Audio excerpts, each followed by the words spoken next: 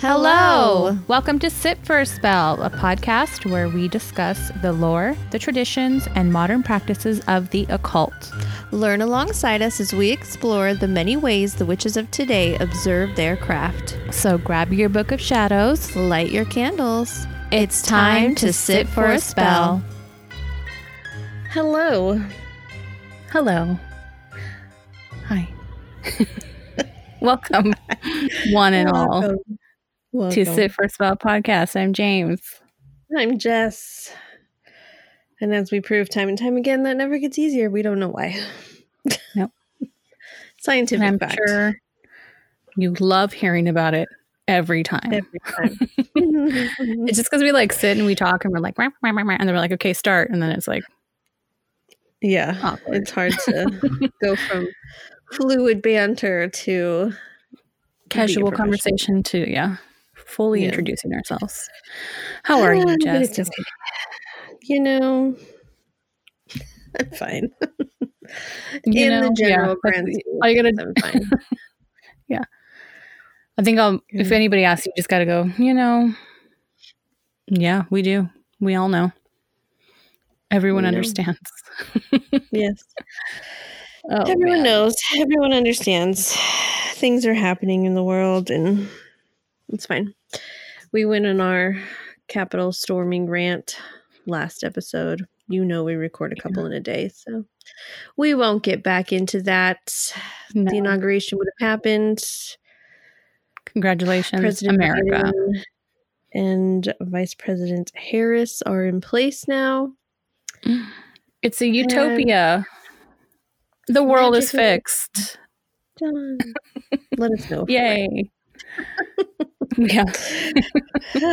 Hopefully things are going smoothly in those first 100 days. You know it is going smoothly. RuPaul's Drag Race.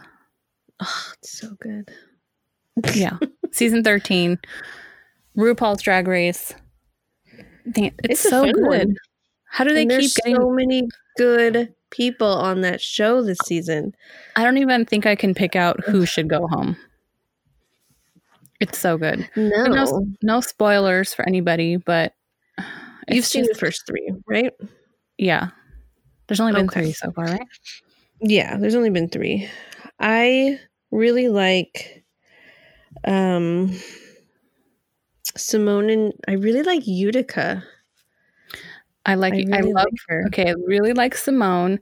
I really like Olivia. I really Mhm. like Rosé and Utica. I was like trying to Yeah. pick 2 from each team.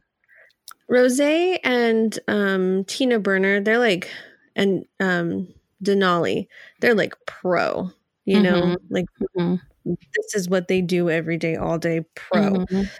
But I don't know. I'm a little quirky. They're so I like also Utica. good though. I always like the quirky ones. Me too. Yeah. Like your Crystal Is she gonna Methods, win? your Evie Oddleys, your Yeah. Sharon Needles is Yeah. Alaskas of the world. Yeah. I love Alaska. Yeah. Katya. Katya. Yeah. Because even though like they're all like stunning and gorgeous and they're all just like there's something about like a quirky, I don't know, Yeah. weird. Maybe because like I growing up was that weird girl, I still am. That Mhm. it just speaks to me. But I'm like nowhere near as creative as they are. Like I could never put together anything they put together. But I'm like, yes, that's my style. Absolutely not. It's really Me fun. either. Couldn't even dream. It's a really fun distraction. It's just fun TV. It's like low stakes. It's, Yeah. not life or death. People are just having fun. I mean, I'm sure it feels like high stakes for them because they're competing for so much Oh, yeah. money. But yeah. it's fun to see. I And love then to they just do- I love to gonna just start see to- like Oh no, keep going.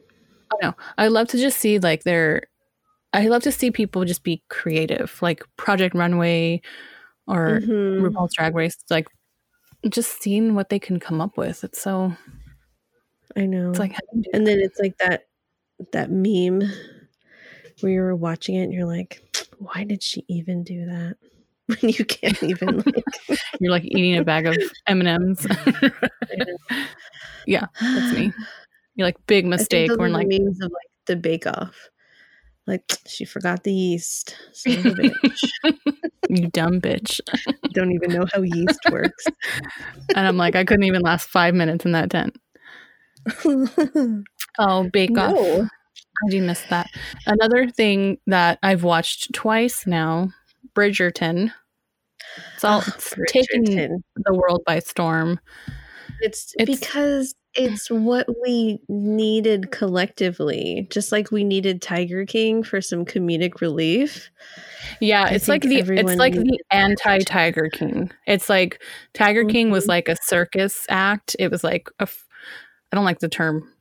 I won't say it, freak show, but it's like it was like a like a sideshow act. It was like everyone was like a character. Yeah. And you were just watching, like, what are they going to do next? And it was fun at the beginning because, quarantine was still, it was like a novelty still. Dark real fast. And then, and then everybody was too far in it too. And now this is like, it's like a salve on a burn, like Bridgerton. It's just so... everyone's so calm and proper, and their accents are so nice. And oh my God, what's his name? Again, like the stakes aren't high. Nobody dies. Like it's just nice. It's so soothing and so calming. And it's then very. I mean, if you haven't seen, there are parts that are not soothing and calming for a good reason.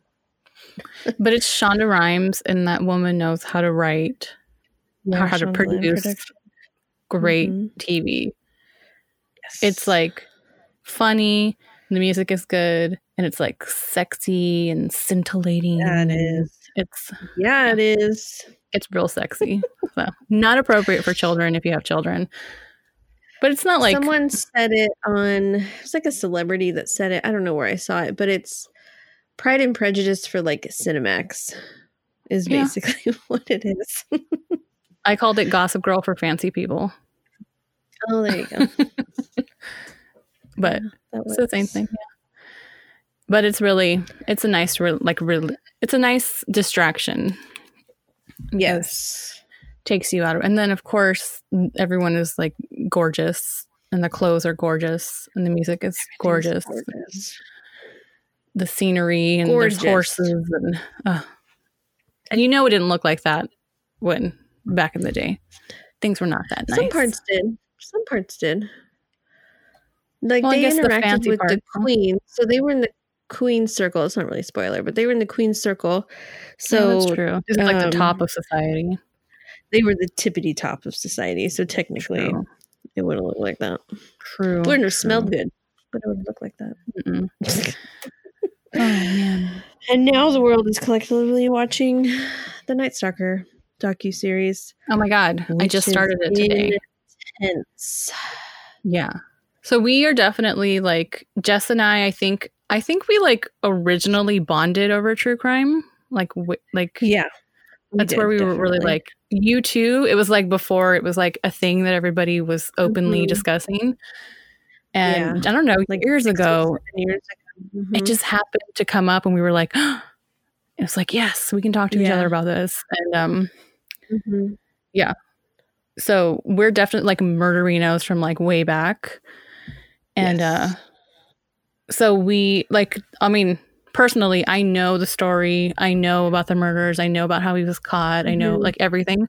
But seeing from the perspective that it's like hearing from survivors, hearing from the actual detectives, seeing the crime scene photos, it just takes it to like, it's so well done. It's so well done. So well done. My husband and I keep calling them Gil and Frank. Is it Gil and Frank? I think so. Keep calling them every time they do something right. They're like, and we blocked off the crime scene, or we got this. We look at each other and we go, Dream Team. Because I mean, in 1985, like a lot of detectives weren't the most forensically savvy, and they're like, "Oh, we gotta put a box over this footprint, or don't touch that, or don't go in that room. And we're like, God damn it. Like, how do they know? How did they know? It was so good. And our families lived smack dab in the zones while they were growing up. Talking to my mom about this is like 86, 85. I wasn't born yet, but I was talking to my mom about it this morning, and she was like, yeah, we lived in Montebello. My grandma lived in East LA. Like, our whole family lived in LA and Wilmington, and that whole LA area. That's where we're from. So yeah, it's fun to see. Family. Yeah, it's crazy. It's funny to see all the locations, and you're like, I know where that is. Like, I've been there. Yeah. So-and-so lives down the street from there.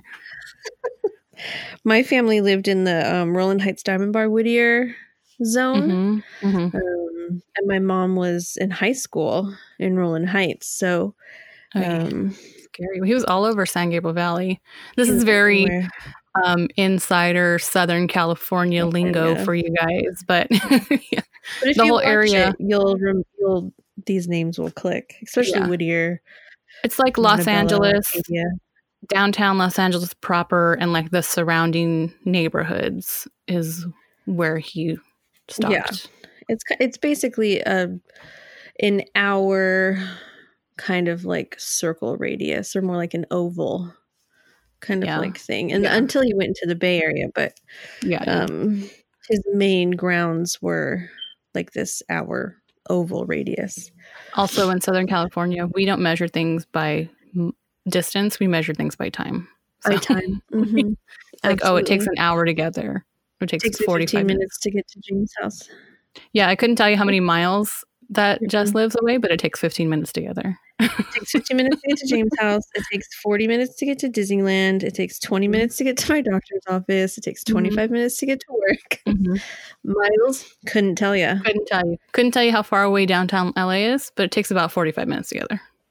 Yeah, no. But the other thing that we do, and SNL got this right, is that, okay, to get to my doctor's office, it's going to take me 25 minutes. I got to take the 60 to the 15, and I got to get off on the street. Yeah. Or to get to work, I got to get on the 10 to the 15. If it's after 2 p.m., then you're not going to want to take, don't get on the 10. Yeah, don't go on the 15. Don't get on the 10. Don't get on the freeway. If you're going westbound, if you're going eastbound, if you're going westbound, it'll be okay. Yeah. If that's against traffic. It's totally right. We are a freeway people. Culture. Yeah, for sure. Freeway culture. Time freeways. And exits. What's the exit? How long will it take and what's the exit? Yeah. Where do I get off? That's it. That's it. I mean, I don't know how people, I can get around without my GPS, but I prefer my GPS. In my surroundings. Yeah. That's true. Well, downtown I can't. No, not downtown. No, there's too much construction to even. Yeah, some of these streets.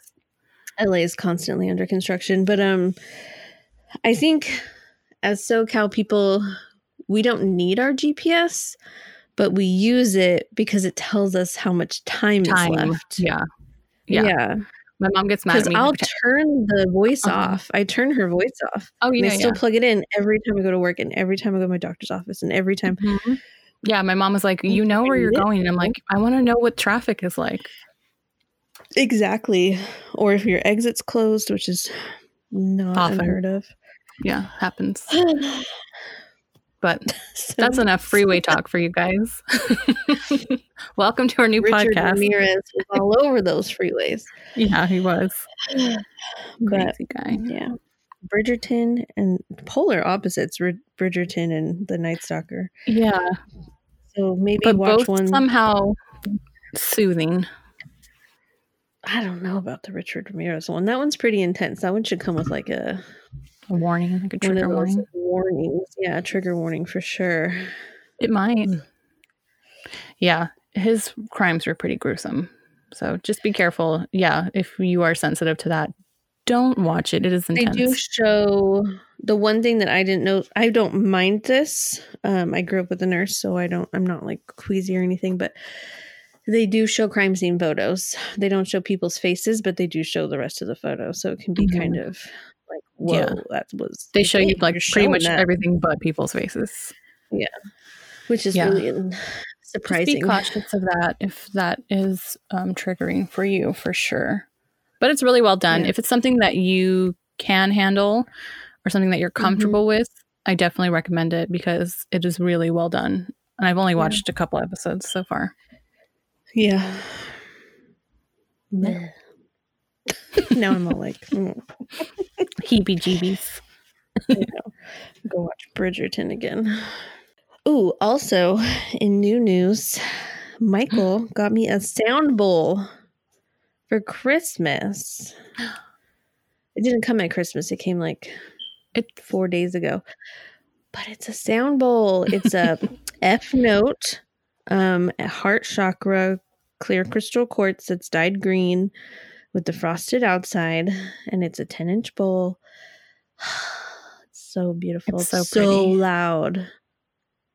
The dogs don't appreciate it. The dogs don't appreciate anything. No, I've been trying to like get used to the motion. Like you have to do a very steady, slow motion in order to get the like pure sound.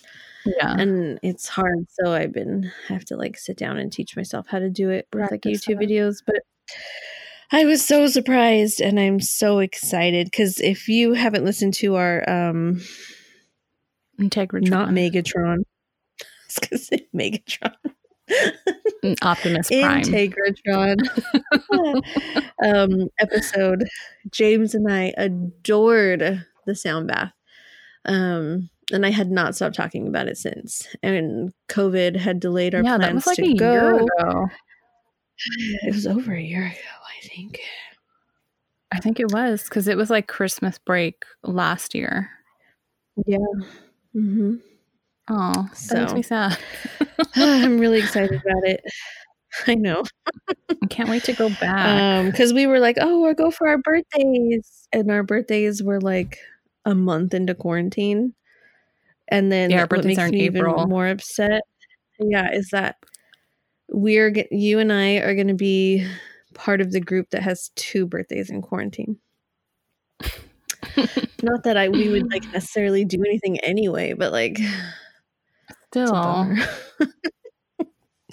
know. Like we would have gone out to dinner or like had mimosas or at the very least we would have had like people over. Because I love birthdays. Not even my birthday. Everyone else's birthday. You love everyone else's birthday more than you even love your own. Because everyone, it's always like, Jess is always like, what are you doing for your birthday? What are you doing for your birthday? And we're like, we have to make plans. And then it's like, Jess, what are you doing for your birthday? I don't know. Nothing. No, nothing. We're like, Jess, you have to do something. But yeah. So my last birthday in this past April, a month into quarantine, will have been my last, I don't know, not mother birthday. Because now this birthday in April, I'll have a child. You'll have a baby. Everything's so different now. What a year can change.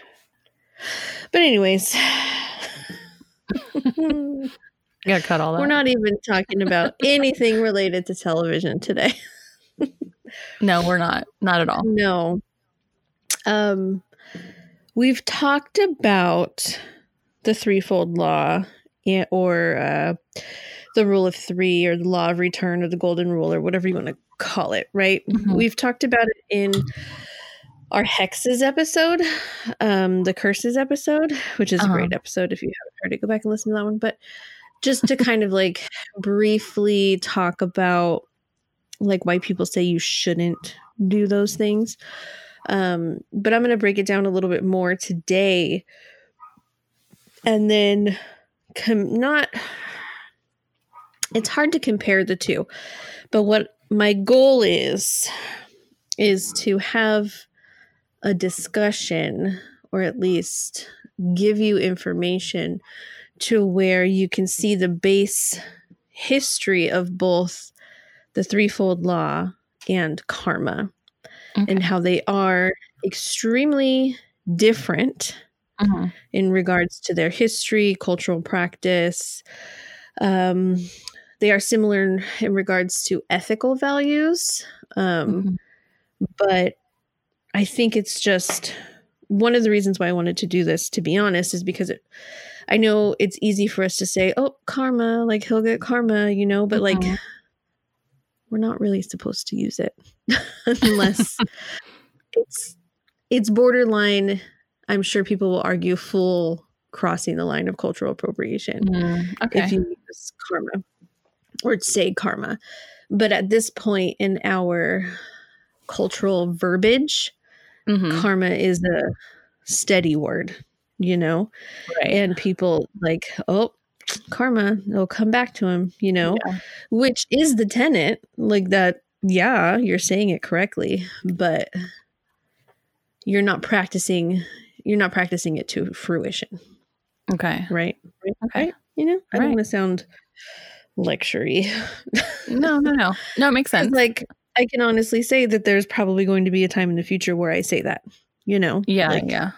I'm sure it will come out of my mouth like, oh, karma, like that guy, And so I just wanted to kind of take this time with you to distinguish the two and what makes them different and what makes them similar and talk about them. Because remember in the Book of Shadows Grimoire episode, how the Book of Shadows essentially comes from Gerald Gardner. Guess where the threefold law comes from? Same guy. Gerald freaking Gardner. Who is this guy? Who is this fool? Sorry if you really like him. I just call everyone a fool because she does. Yeah. Fools. Okay, sources. Wikipedia, of course, Britannica.com, and learnreligions.com. Okay. I wanted to be scholarly with it. So let's talk about the rule of three, the threefold law first. Okay. You've heard this if you're listening to this podcast. You know what it is. Or at least you have a sense of what it is, right? So the rule of three, I'm just going to call it that for now, is a tenet that's considered a religious tenet held by Wiccan groups, neo-pagans, pagans, and occultists, right? Okay. Depending on who you are, what you practice.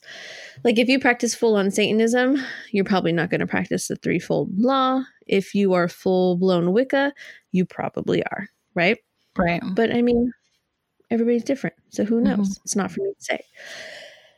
The base of it says that whatever energy you put out into the world, whether it be positive or negative, it's going to return back to you threefold, 3 times, right? So if you're always putting that good energy out there, that's the energy you're going to get back. If you're putting that negative energy out there, that's the energy you're going to get back. But you're not going to get it back in equal proportion. You're going to get it back 3 times fold. Yeah. Okay. Makes sense. Now, it's kind of like a caveat that's taught to new witches or new practitioners a lot, right? It's kind of like one of those first things that you always learn, like we do no harm, right? Right. And we'll talk about kind of like the consequences of that at the end of this conversation, but it's kind of what's taught, one of the very first things, like do your spell work, do your incantations, do your meditations, your intentions, do all these things, but don't cause harm. Right. We talk about this in the Hexes episode, and we'll talk about it again at the end. So where does it come from? It's put in place to be cautionary, right? So you don't, when you're teaching something, you don't want to teach, well, hey, these are these maybe not so awesome things you can do, especially in Wicca, where it's very earth-centered, spirit-centered, god and goddess, which to me doesn't make sense because in all throughout history, god and goddess in any culture, they always have that vengeful like wrath part. You know? So why can't we? But anyways, I digress. So these words, the rule of three, first came about in print in Gerald Gardner's 1949 novel, High Magic's Aid. Okay. Quote, "Thou hast obeyed the law, but mark well, when thou receivest good, so equally art bound to return good threefold. For this is the joke in witchcraft. The witch knows, through the initiate does not, that she will get 3 times what she gave, so she does not strike hard." Okay. So that's where it comes from, at least these words, right? Mm-hmm. I don't know why he's writing all old-timey like that, because he wrote it in 1949. But he was just trying to be fancy. He's like, this sounds real. I'm going to throw thou around a lot. Shan't. But 1949, okay? That's not that long ago. 70 years ago, 72 years ago. So, wow. Yes, I think it's an ingrained piece of humanity that, and this is ethics and moral values that comes in, is that we have these innate boundaries, right? Where you don't want to cross that line. And so I think part of this is, well, what are the consequences of crossing that line? You know?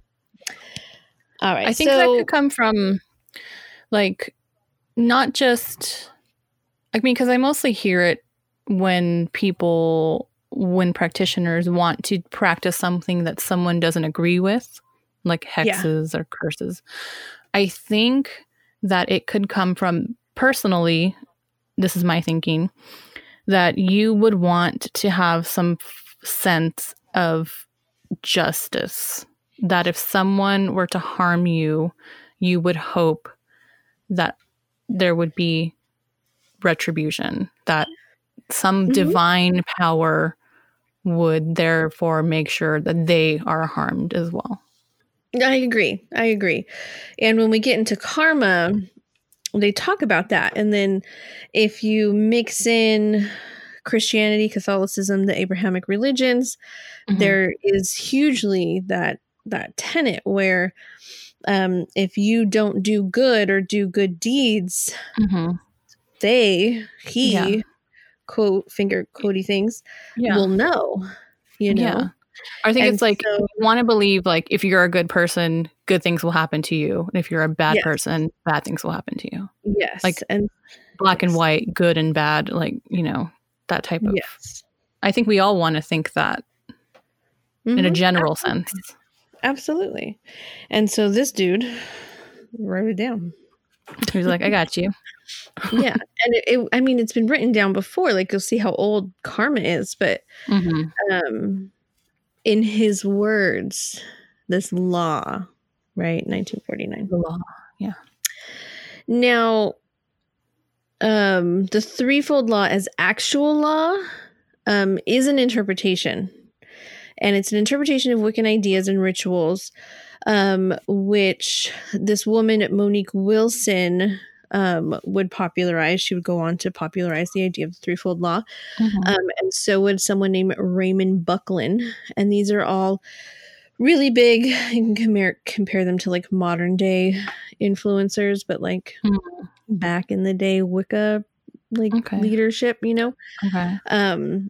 So kind of like really pushing these ideas in their books. And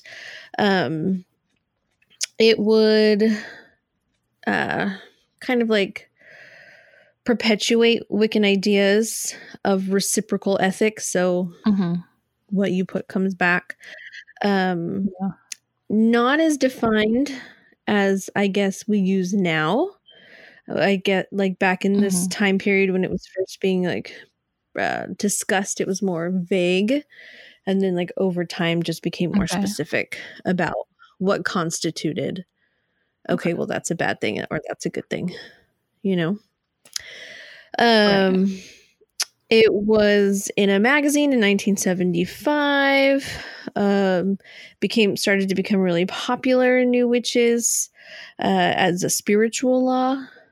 And I mean, it's not a bad concept because like you were talking about, you want to surround yourself with good things. You want to do good generally. You want good things to come back to you. So it makes sense, you know? It makes sense. Yeah. I mean, it definitely, makes sense on like a very basic level. Yes. It's like appealing to everybody. Yes. But it is important to note that it is almost kind of specifically a Wicca thing in the practice. A lot of people who are of pagan practice, or those maybe who meld the lines with Wicca and have like a deity worship, some deities are vengeful and some are wrathful. Right. And so it all depends on who you're aligning yourself with. And again, what equals good and what equals bad. Right. Yeah, I think that's what your personal definition is. Yeah, that's the big question is whose morals are we going off of here? There's this other piece, and it's for a law to truly be a law, right?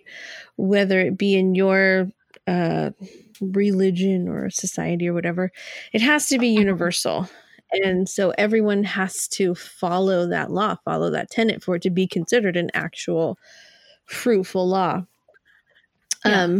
And the threefold law, the law of three, it's not universal in the practice, in the craft. Right.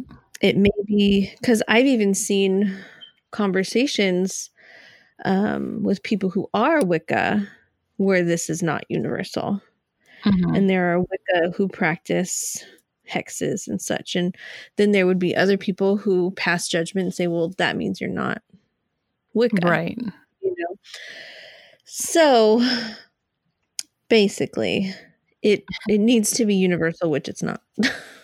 Yes. I'm not trying to, I know it sounds like I'm trying to put it down a little bit, but I'm just kind of explaining how these words are relatively new. As a law to be practiced, it is not universal. And it was pushed mostly in this one specific practice. It's just kind of like what I'm trying to say. Did it say why it was pushed? Was it a way to keep people under certain control, or? And I do talk about that at the end. Okay. Theories. Okay. So, well, this is part of it. No one likes the idea of someone calling themselves a witch, just going around willy-nilly doing what they will, right? It's scary, you know? Right. Which probably feeds from witch hysterias throughout history, from people not understanding alchemy, from people not understanding natural healing, stories of being turned into a frog, right? Like, there's fears. And so it's an effective way to say, hey, now, you can call yourself that, but remember, if you do bad things will come back at you. So we don't know if it's a Christian Catholicism man thing, right? That trickled down in an oppressive way. There's been a lot of conversation about this recently in the witch community online, very specifically in regards to the threefold law, because it is oppressive and it does limit your practice on what you want to do. And so it's, well, is this a real thing? Is it something based on your personal ethical values, or is it universal and we're just not following it universally? So there are people at all levels, right? Yes. All the levels.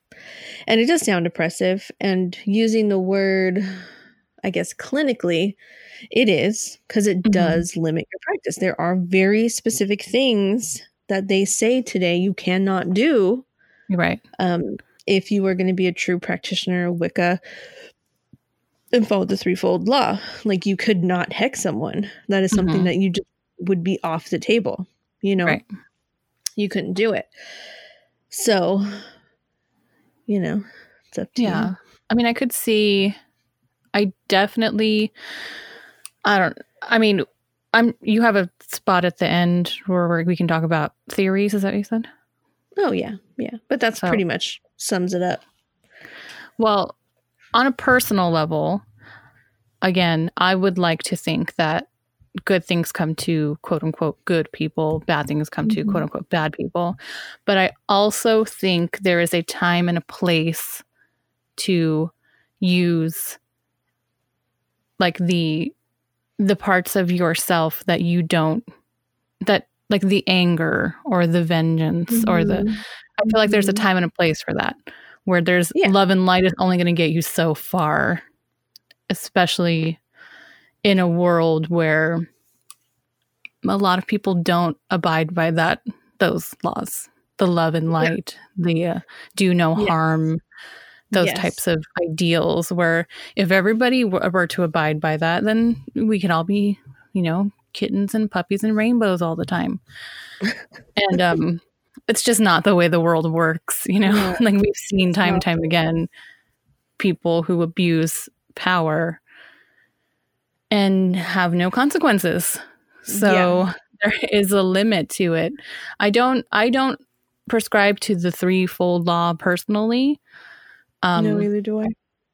I mean, I don't know. It's so random.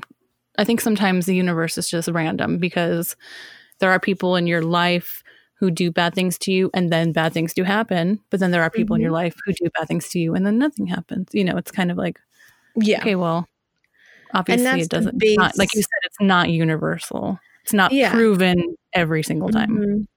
And that's the base argument with both of these, with karma as well as with the threefold law, or at least with any ethical practice of doing good so good comes back to you, is that there's no...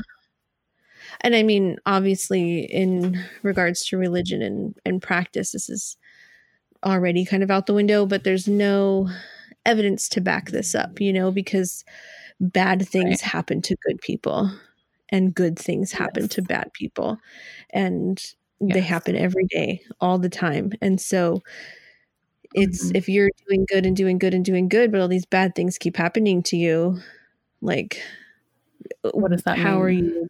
What does that mean? And some people will say, oh, it's so-and-so testing you. Why? Yeah, but I've been doing good things. I've been doing so many good things. Or is the act of doing good things simply so good things will happen to you? Is that your intentions are not pure? Is that a whole nother quandary? You know what I mean? Exactly. Yeah. Exactly. Like, well, I'm going to be good because I want good things to happen. So then that's the only reason you're doing good things is for selfish reasons. Then that doesn't make the things you're doing good, And that was a really big thing in the Catholic Church during like Reformation. That's what caused the Reformation way back when, after the Renaissance. So we had the plagues, right? And the plagues were just so many people died. And because they didn't have vaccinations. We do now. But anyways. Yes. We had the Renaissance, celebrating life, acknowledging death, right? Then we go into the Reformation, because then people were like, hold the phone. We're getting too crazy here. Jesus wouldn't like this. Let's backtrack, right? And one of the things that Martin Luther, not Martin Luther King Jr., but Martin Luther, the white dude who invented Lutheranism way back when, didn't like was paying for salvation, right? So you could go to church and you can say, I cheated on my wife, or I didn't go to church every Sunday. I was working on the Sabbath, or I did this other bad thing, or what have you. I broke one of these things. The church could say, dude, it's fine. 10 grand. You'll go to heaven. It's fine. There's a word for it that I don't remember. But essentially, you were paying to skip the good deeds, like actual money, to go to heaven, literal money. Yeah. Oh my God. And you would buy these, and it would be a piece of paper, and the church would sign it, and it would say so and so bishopy or whoever, I don't know church terms, notices or confirms that you did such and such, and your soul is saved, and you will go to heaven. So it's kind of bringing that back. Oh, it was like the first MLM, okay? But like, but for your eternal soul. For your eternal soul. And Martin Luther was like, this is bullshit. And he was like, this is not what the Bible teaches us. And so he kind of developed his own system. He like did all these kind of crazy things. And this is where religion starts to splinter, right? Protestantism, Lutheranism. Okay. That time period when there was backlash from doing good deeds to garner things for yourself versus doing good deeds to be good. Right. And that was one of the base foundations of that religious split. Okay. I have a point. Here. We see this coming back for sure in our world today.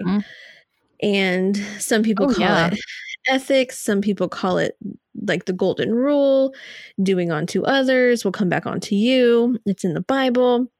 Yeah. Where people are giving money to churches, Joel Osteen, all these things, or evangelists. Yeah, going to do good deeds. But there's this quandary of, okay, this Christian woman is feeding these homeless people, right? She's giving money, she's donating food, maybe not to the church, but to the actual thing. But then she's still a horrible person.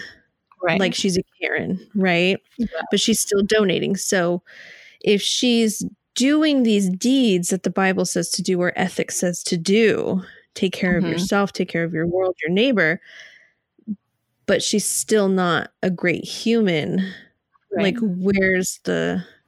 How do you balance that? Where's the threefold law in that? Where's, so yeah, it's the same thing here. Like, okay, maybe you're not going to hex someone, right? Right. Maybe you're a Wicca, you're not going to hex anyone, but what if you don't donate? What if you don't save the whales? What if you don't recycle? Or what if the only reason you didn't is because you don't want something bad to happen to you? Does that make you a better person than the person who did hex somebody? Exactly. Oh, my brain. Because you can still have it in your heart. Yeah. The anger. And like, some would say that's more powerful. Right. Yeah. And so it's like, well, you can't see me. She's like shrugging her shoulders. She's doing that emoji with the two hands. Yeah, it's an ethical quandary. That's like, it's basically what it is. And so some people in the Wicca, in the pagan, in the occultist practice do follow the threefold law. What you put out in the world will come back out to you. There are absolutely wonderful humans who follow this law, and do these things. But that's that. That's what that is. I will say on a personal level, like I said, I don't ascribe to the threefold law, but I do believe you attract the energy you give out. Not that you do or don't deserve it on an ethical level. Just that like attracts like, that energy attracts energy. And good or bad, quote unquote, depending on whoever you talk to. I think that's what I think, if that makes sense. I just think you attract what you put out. Yeah, absolutely. Whatever that means. I feel the same way because even though I don't like follow basic tenets of karma and I don't necessarily think about the threefold law, at the same time, like I'm just not the kind of person that's going to hex anybody. Not because I wouldn't want to, but just because I'm lazy and true. I don't got time for that. But see, and I think I'm the kind of person who probably would hex somebody, but also I'm too lazy to do it too. Yeah.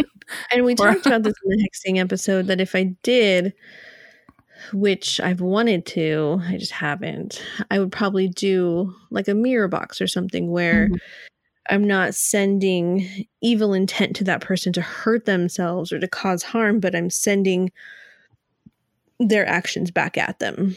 Right? Mm-hmm. Yeah. Like I'm not creating a new thing. You're not saying like this person needs to go bald. Yeah. Or I'm saying lose a leg. This person actions needs to have consequences and it should be pushed back at them. Right. However the universe sees fit. Exactly. Yeah. So I think we are, I mean, like most things, we're pretty closely aligned on this issue here. You obviously know my feelings after listening to that rant, but and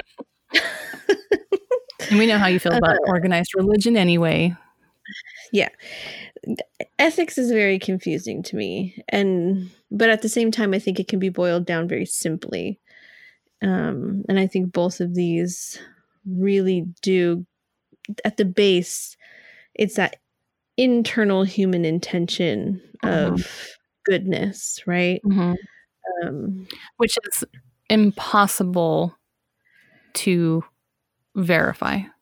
Yeah. And then what if you're one of those people that do ascribe to predestination, not what's going to happen is already going to happen? And like fate, how do you say, if you're a believer in fate, how do you believe in karma and the threefold law? Because whatever's going to happen is going to happen. Right. So it's hard. It's hard. There's a lot of it's a lot of contradicting things that you could believe in. Yeah. We're doing our best. We're doing our best here. We haven't even gotten to karma yet. So let's take a break. Okay. Let's take a brain break, as I would tell my students. Hello, Sit for a Spell listeners. Is there something interfering with your happiness or is preventing you from achieving your goals? With everything going on in the world right now, James and I have been feeling the stress and have been experiencing extra anxiety. And we know a lot of you have been feeling the same way, which is why BetterHelp, that's better, H-E-L-P, may be right for you. BetterHelp will assess your needs and match you with your own licensed professional therapist. That's right, Jess. And did you know you can start communicating in under 48 hours? Now, BetterHelp is not a crisis line. It's not self-help. It is actual professional counseling done securely online. There's also a broad range of expertise available, which may not be locally available to you in your area. The service is available for clients worldwide. You can log into your account anytime and send a message to your counselor. You'll get a timely and thoughtful response. Plus, you can schedule weekly or video phone sessions, so you won't ever have to sit in an uncomfortable waiting room as with traditional therapy. BetterHelp is committed to facilitating great therapeutic matches, so they make it easy and free to change counselors if and when you ever need to. It's more affordable than traditional offline counseling, and financial aid is available, which is huge in the COVID-19 world. Is awesome.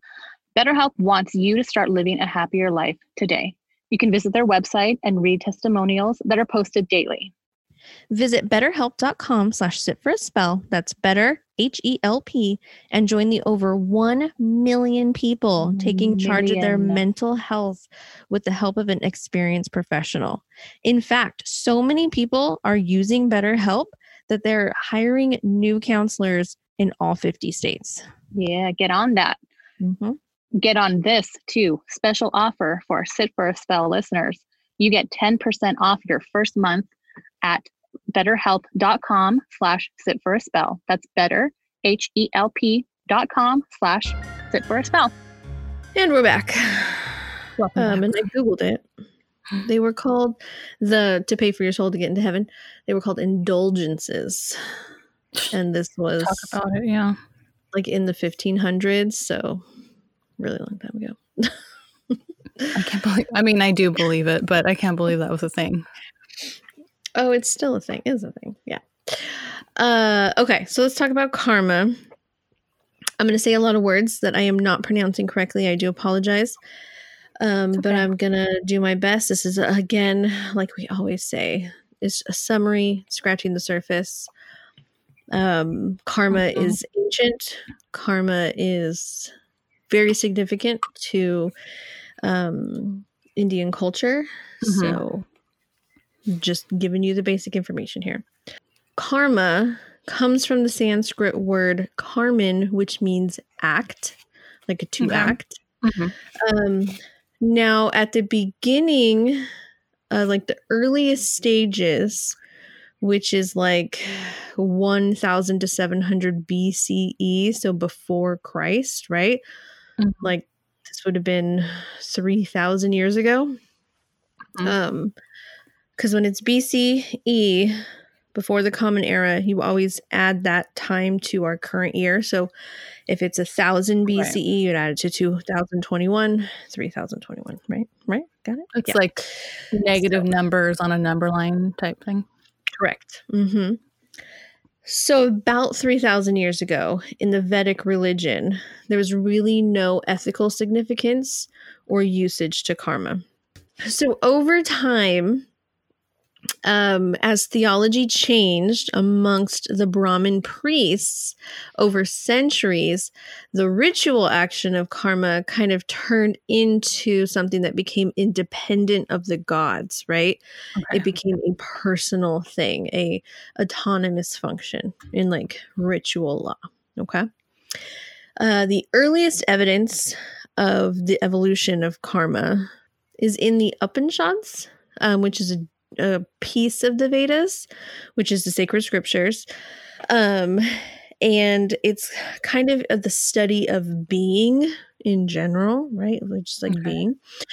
So in the middle of the first millennium BCE, 3,000 years ago, around-ish, a Vedic theologian expressed a belief that later became super common, but was considered new and kind of like esoteric or like kind of like, you know?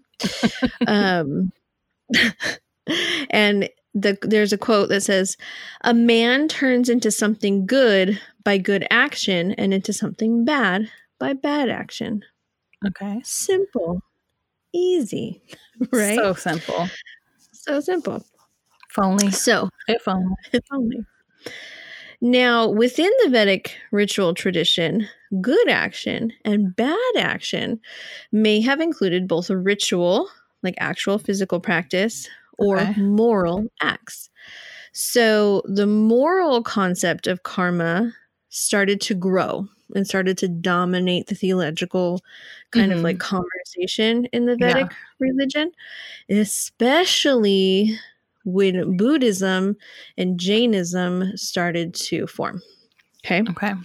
Because Buddhism is all about, I mean, I'm not going to try to pretend I know a lot about Buddhism, but it's about understanding changes in life and that death is something and that you need to do, not necessarily, you need to do deeds to fulfill, you know? And it's there can be very peaceful pieces about all of these things. And once those started to emerge, the moral implications of karma really started to develop. Okay. Also, I will just say, putting it in a moral sense or viewpoint instead of a ritual sense is also easier. Much easier. Yeah. Now, what rituals those were, couldn't tell you. Right. They do say sacrificial in there. So maybe it was sacrificing the chicken, you know, or what have you, to, well, maybe you don't have to sacrifice the chicken. Maybe you could just be nice to that guy. Maybe you could just be nice to the chicken. Yes. Be nice to the chicken. It's the opposite. I wasn't there. I couldn't tell you. Yeah.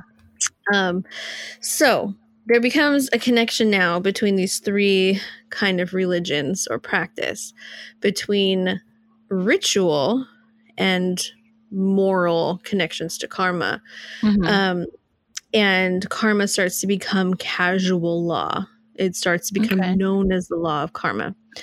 So there's a lot of religious groups, very notably the Abrahamic religions, Judaism, Christianity, Islam, right? That put, we talked about this a little while ago, that put reward and punishment of like human action connected to a divine entity, right? So if you do good, you get reward. If you do bad, you get consequences. Yes. Daddy's mainly watching. Heaven and hell. Yeah. Yeah. Or, I mean, at the time period that we're talking about, they would still say flooding, bad harvests, children passing away, the loss of income, things like that, right? Like literally a divine judge is watching your life, watching every single person. Maybe they're in the Akashic record room dimension. I don't know. Record room. Like watching all of this happen, and they're like, oh, nope, that guy was a dick. Harvest gone. Right? Right. So they were trained to believe this way. Okay.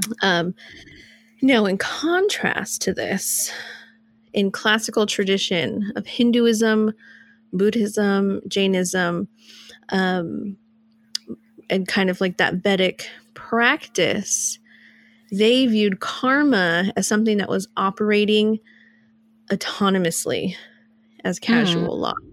Okay. So there's no divine presence. So no divine will or kind of like other is going to intervene in the relationship of the act to the result. Okay. It's all on you. Okay. It's a very personal, independent experience. Okay. There's no God saying he did this, she like did making that. the decision to punish you or reward you. Yes. You put it out there and it will come back to you. Just in the laws of nature. Right. Okay. The universe. Okay. It's a lot of words. Yeah. I know. I'm not done. So once that like big divine omnipresent judge is gone, taken out of the equation, there's this new question of how can an act produce an effect at a future time far removed from the act's performance? I read that. That's a quote. Okay. It's a fantastic question. Yeah. Like, how can an act produce an effect at a future time far removed from the act's performance? So if you do a good deed, when or how do you know that good deed came back to you? Yes. Does it come back to you tomorrow, 5 years from now? And would you even know? Would you even know? Would you even know? Okay. Yeah. Because maybe you were nice to the chicken. Okay. You're nice to the chicken. And then the next day, if you were not nice to that chicken, you were going to break your leg. But now, guess what? You don't break your leg. Or your chicken dies. Or the chicken dies. Or the chicken doesn't lay eggs that day. Or the chicken runs away. Or the chicken runs away. Yeah. So many things. Because you were nice or mean to the chicken? Exactly. Exactly. So there's different answers depending on which Indian moral philosophy you ascribe to. Okay. Okay. All of them acknowledge that there is some kind of karma thing happening based on the initial act. Okay. They all understand that. They all say yes. So I don't know if I'm saying this. I don't know if it actually is Jainism. But so in Jainism, for example, they believe karma can settle into the soul or the jiva of the one who commits bad actions, has bad thoughts, right? Can kind of like eat at your soul. How do you even control that? I don't know. So kind of like all the time. The bad bad things you do settle into your soul. Okay. Your jiva. Makes it impure and heavy. All right. Mm-hmm. In our material world. Okay. In the Vedic tradition, there's the concept of apurva, which is really interesting. And this is like if you do something good or something bad, right?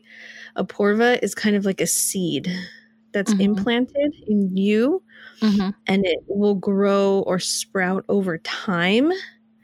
And it sprouts into like new realities in the distant future. Okay. Kind of like, but is there a seed for each the choice action you take, or just one seed? I don't know. I would assume every action. Okay. Or every action that qualifies. Right. I don't know who decides that, but decides that, yeah. Okay. I mean, that makes sense. Yeah. So like that kind of goes hand in hand with the choice you make impacts your future self, right? And it makes sense, like, because it's like if you, in a literal sense of planting a seed, if you make the right choices, water the plant, give the plant sunlight, take care of it, it will flourish into something. Yes, exactly. Okay. Now, in Buddhism, for example, there's more of like a psychological spin on it. Okay. So, in where that kind of like karmic residue kind of like deposits in you, which is called samskaras. And there are psychological traces, vasanas, that determine your future births and personality traits of an individual. Going into reincarnation. Okay. And going into the molding of your personality in that new life, as well as current life, your future self. Okay. Not touching reincarnation today. Yeah, that's a whole other. But just know that karma and that karmic residue does impact your reincarnation. Okay. That like sprouted seed, or that those imprints on your soul, or the psychological traces follow you. They determine what would happen next in your next life. Okay. We'll do an episode on reincarnation. Yes. Not today. Later. Yes. So, what's interesting about karma is that it's a natural law, or at least the theory of karma is natural.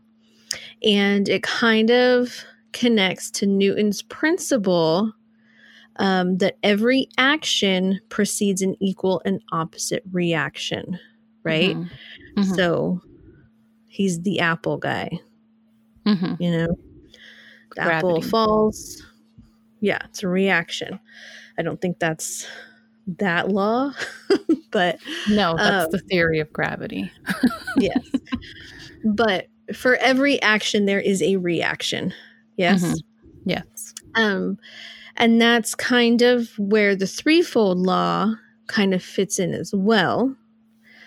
But the threefold law just isn't taught as intently, culturally, and religiously as karma is taught in Jainism, Buddhism, the Hindu practice, and Vedic tradition.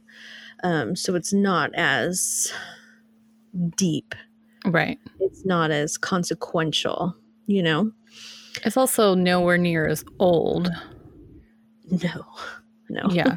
And I mean, some could argue that because remember, with all of these people who developed like Aleister Crowley and Helena and Gardner and all these things, they're not coming up with these ideas on their own, you know?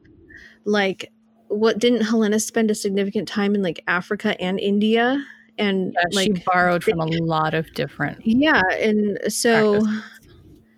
they knew what karma was. And there's a definite chance that they molded it to fit their needs, just like the white people have always done, you know? But at the base of it, when it comes down to the natural law, every action precedes an equal and opposite reaction. So it doesn't have to be a physical action that's going to cause even a physical reaction. Energetic action. Yes, it's an energetic, it's a psychological, it's a soul action. Right. That's going to come back. But it does take faith that there is that energy out there that's going to do that. And yeah, whether that is like an other omnipotent being or just nature in general. And karma takes that piece out. Yeah. Basically. Okay. So karma in this sense is very cyclical, very round and round. So some things about karma to wrap it up. Okay. Let's do it. Your karma is your own. It's your own doing. It's all on you. Okay. Every person is responsible for his or her own acts, actions, thoughts. It's all on your own shoulders, depending on, again, what you believe, what your ethics are, what your morals are, what your religious status is in the world, your faith and energies. It's on you. It's going to impact everyone differently, right? If you believe it, it'll happen. You know, kind of one of those mind over matter situations. Yeah. In Hindu philosophy, there is life after death, right? Reincarnation, what have you. And there's the doctrine that if the karma of the individual is good enough, that next birth is going to be rewarding. And if not, it will degenerate, right? Okay. Reincarnation. Yeah. We'll go there eventually. We'll get there. Yeah. Now, there are 3 types of karma. Okay. And according to the ways of life chosen by someone, their karma can be classified into 3 different kinds. So one of them is sattvic karma, which is there's like no attachment, selfless and for the benefit of others. So you're like just like a really like a saint, right? Yeah. There's rashik karma, which is selfless, where the focus is on gains for yourself. So yes, you're doing these good deeds, but you know why you're doing them. Yeah. You know? The third one is tamasic karma, which is you don't have any regards to consequences. It is supreme selfish, supreme savage. So no thought of consequences. You're going to murder, you're going to steal, you're going to do all the bad things. And yeah, but my question here is, like you said, it affects everyone differently and you're responsible for your own. Someone who has that mindset, would they even believe in the concept of karma? I wouldn't think so. To begin with. I wouldn't think so. So there's this thing right here that says, according to Gandhi, the tamasic works in kind of like a mechanic way. And so it's like, so say a tamasic person is someone who is scientifically psychopathic, right? So they have like a brain chemical imbalance. It's mechanic, right? They have no impulse control. They're just going to murder people because they have that compulsion. So where he gets that word mechanic. Then there's the rashik, which he explains drives too many horses, is restless, always doing something. And then there's the sattvic, which works with peace and peace of mind. So there's the one that kind of is just like going through the motions. And then there's the one that's trying to do too much. And then there's the one who's at peace. Okay. Yeah. Yeah. I think we've all met those types of people. Yeah. And then there's Swami Siddhananda of the Divine Life Society. Okay.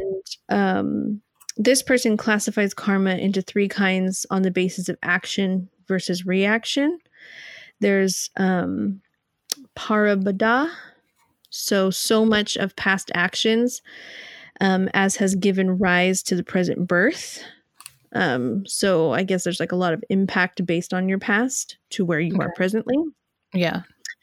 Sanchita, which is the balance of the past to the future birth. So that first one, there's too much that you did.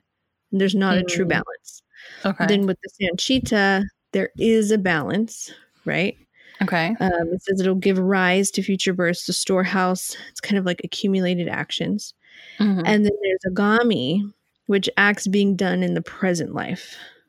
So the first 2 kind of like impact based on what you've done, Mm-hmm. and then the third one being what you're currently doing. Okay. It's a lot. Yeah. There's a lot of different paths to take here. And which one do you follow based on what Vedic or what scripture or what? Right. Are you Buddhist? Are you Hindu? Are you, Yeah.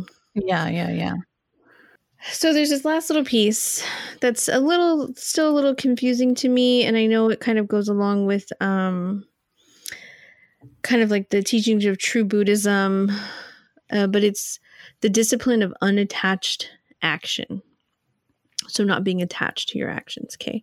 Mm-hmm. So according to the scriptures, the discipline of unattached action can lead to the salvation of your soul.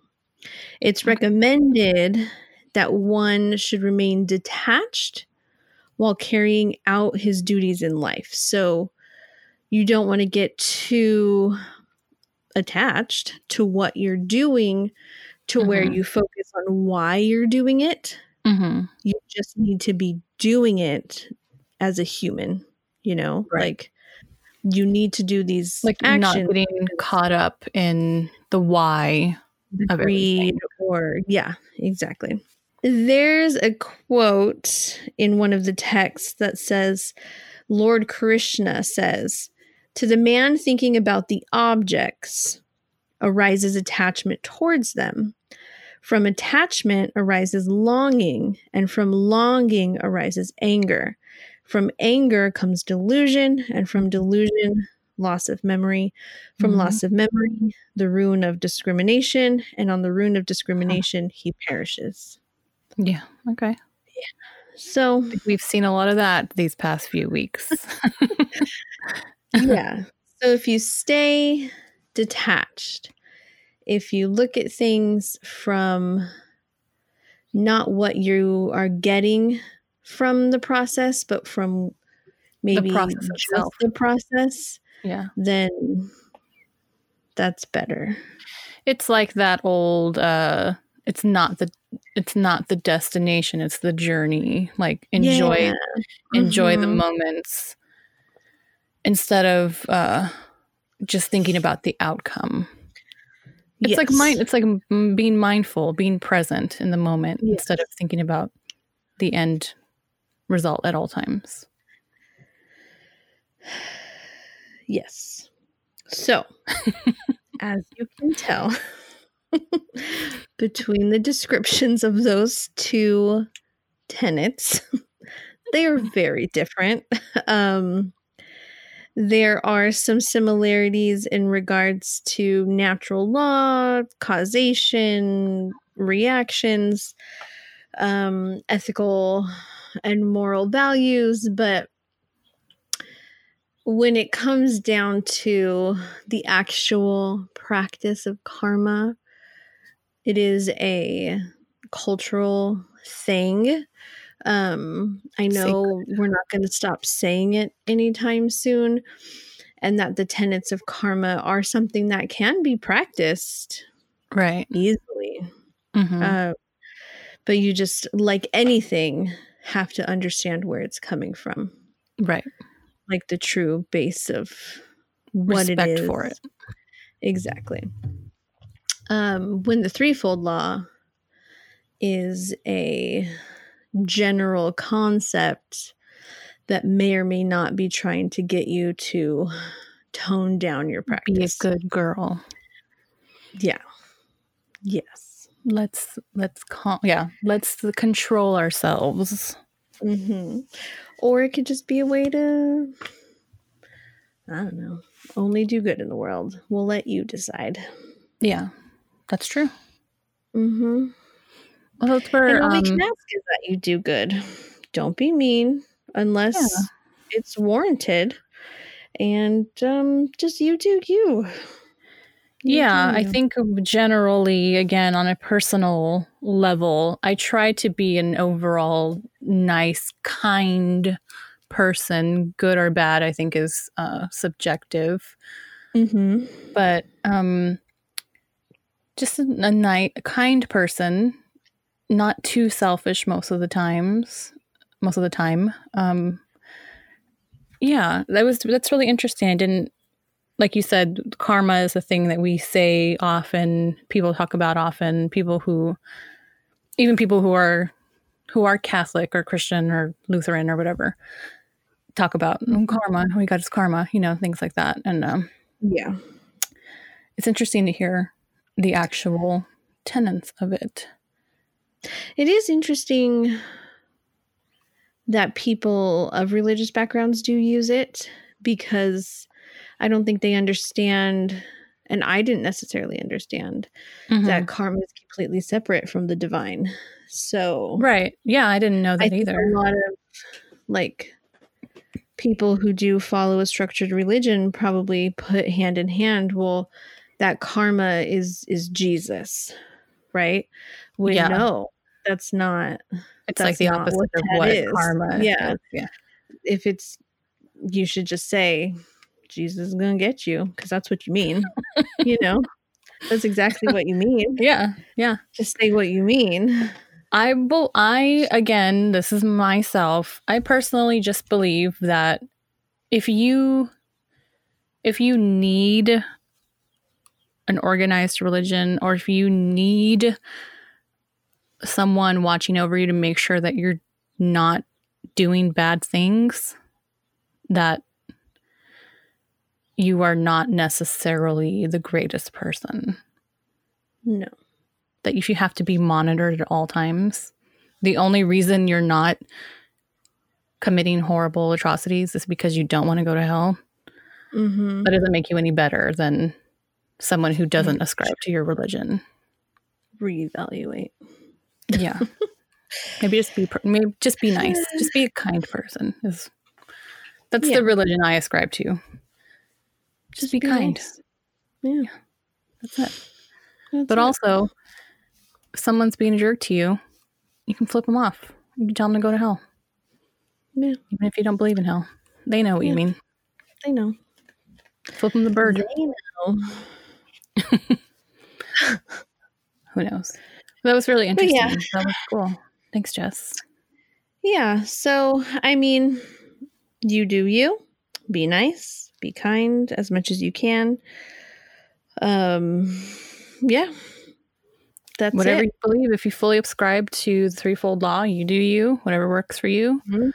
If you don't, that's cool too. Like we always say, we're not here to tell you what to do, what to believe, what to think. No. We're just here giving you half-ass research. I'm sure Jess uses her full ass. I use like 2/3 of it. Some episodes are different than others. Yes. Depends on brain power and what's going on. Yeah. If we're in a coup or not, If we're in a pandemic. Upon dulce, yes. Dulce. We're in a panda bear. We're in a panda bear, yeah. Well, that was a lot. That was a lot. The last couple episodes have been very brain melty, I think. Yeah, they've been heavy. A lot of theoretical science and a lot of theoretical, I don't know. Soul. Yeah, I think the ethics is a mind melter too. Yeah, for sure. But we did it. The next one, Oh, excellent. Okay. The next couple, we're getting into goddesses.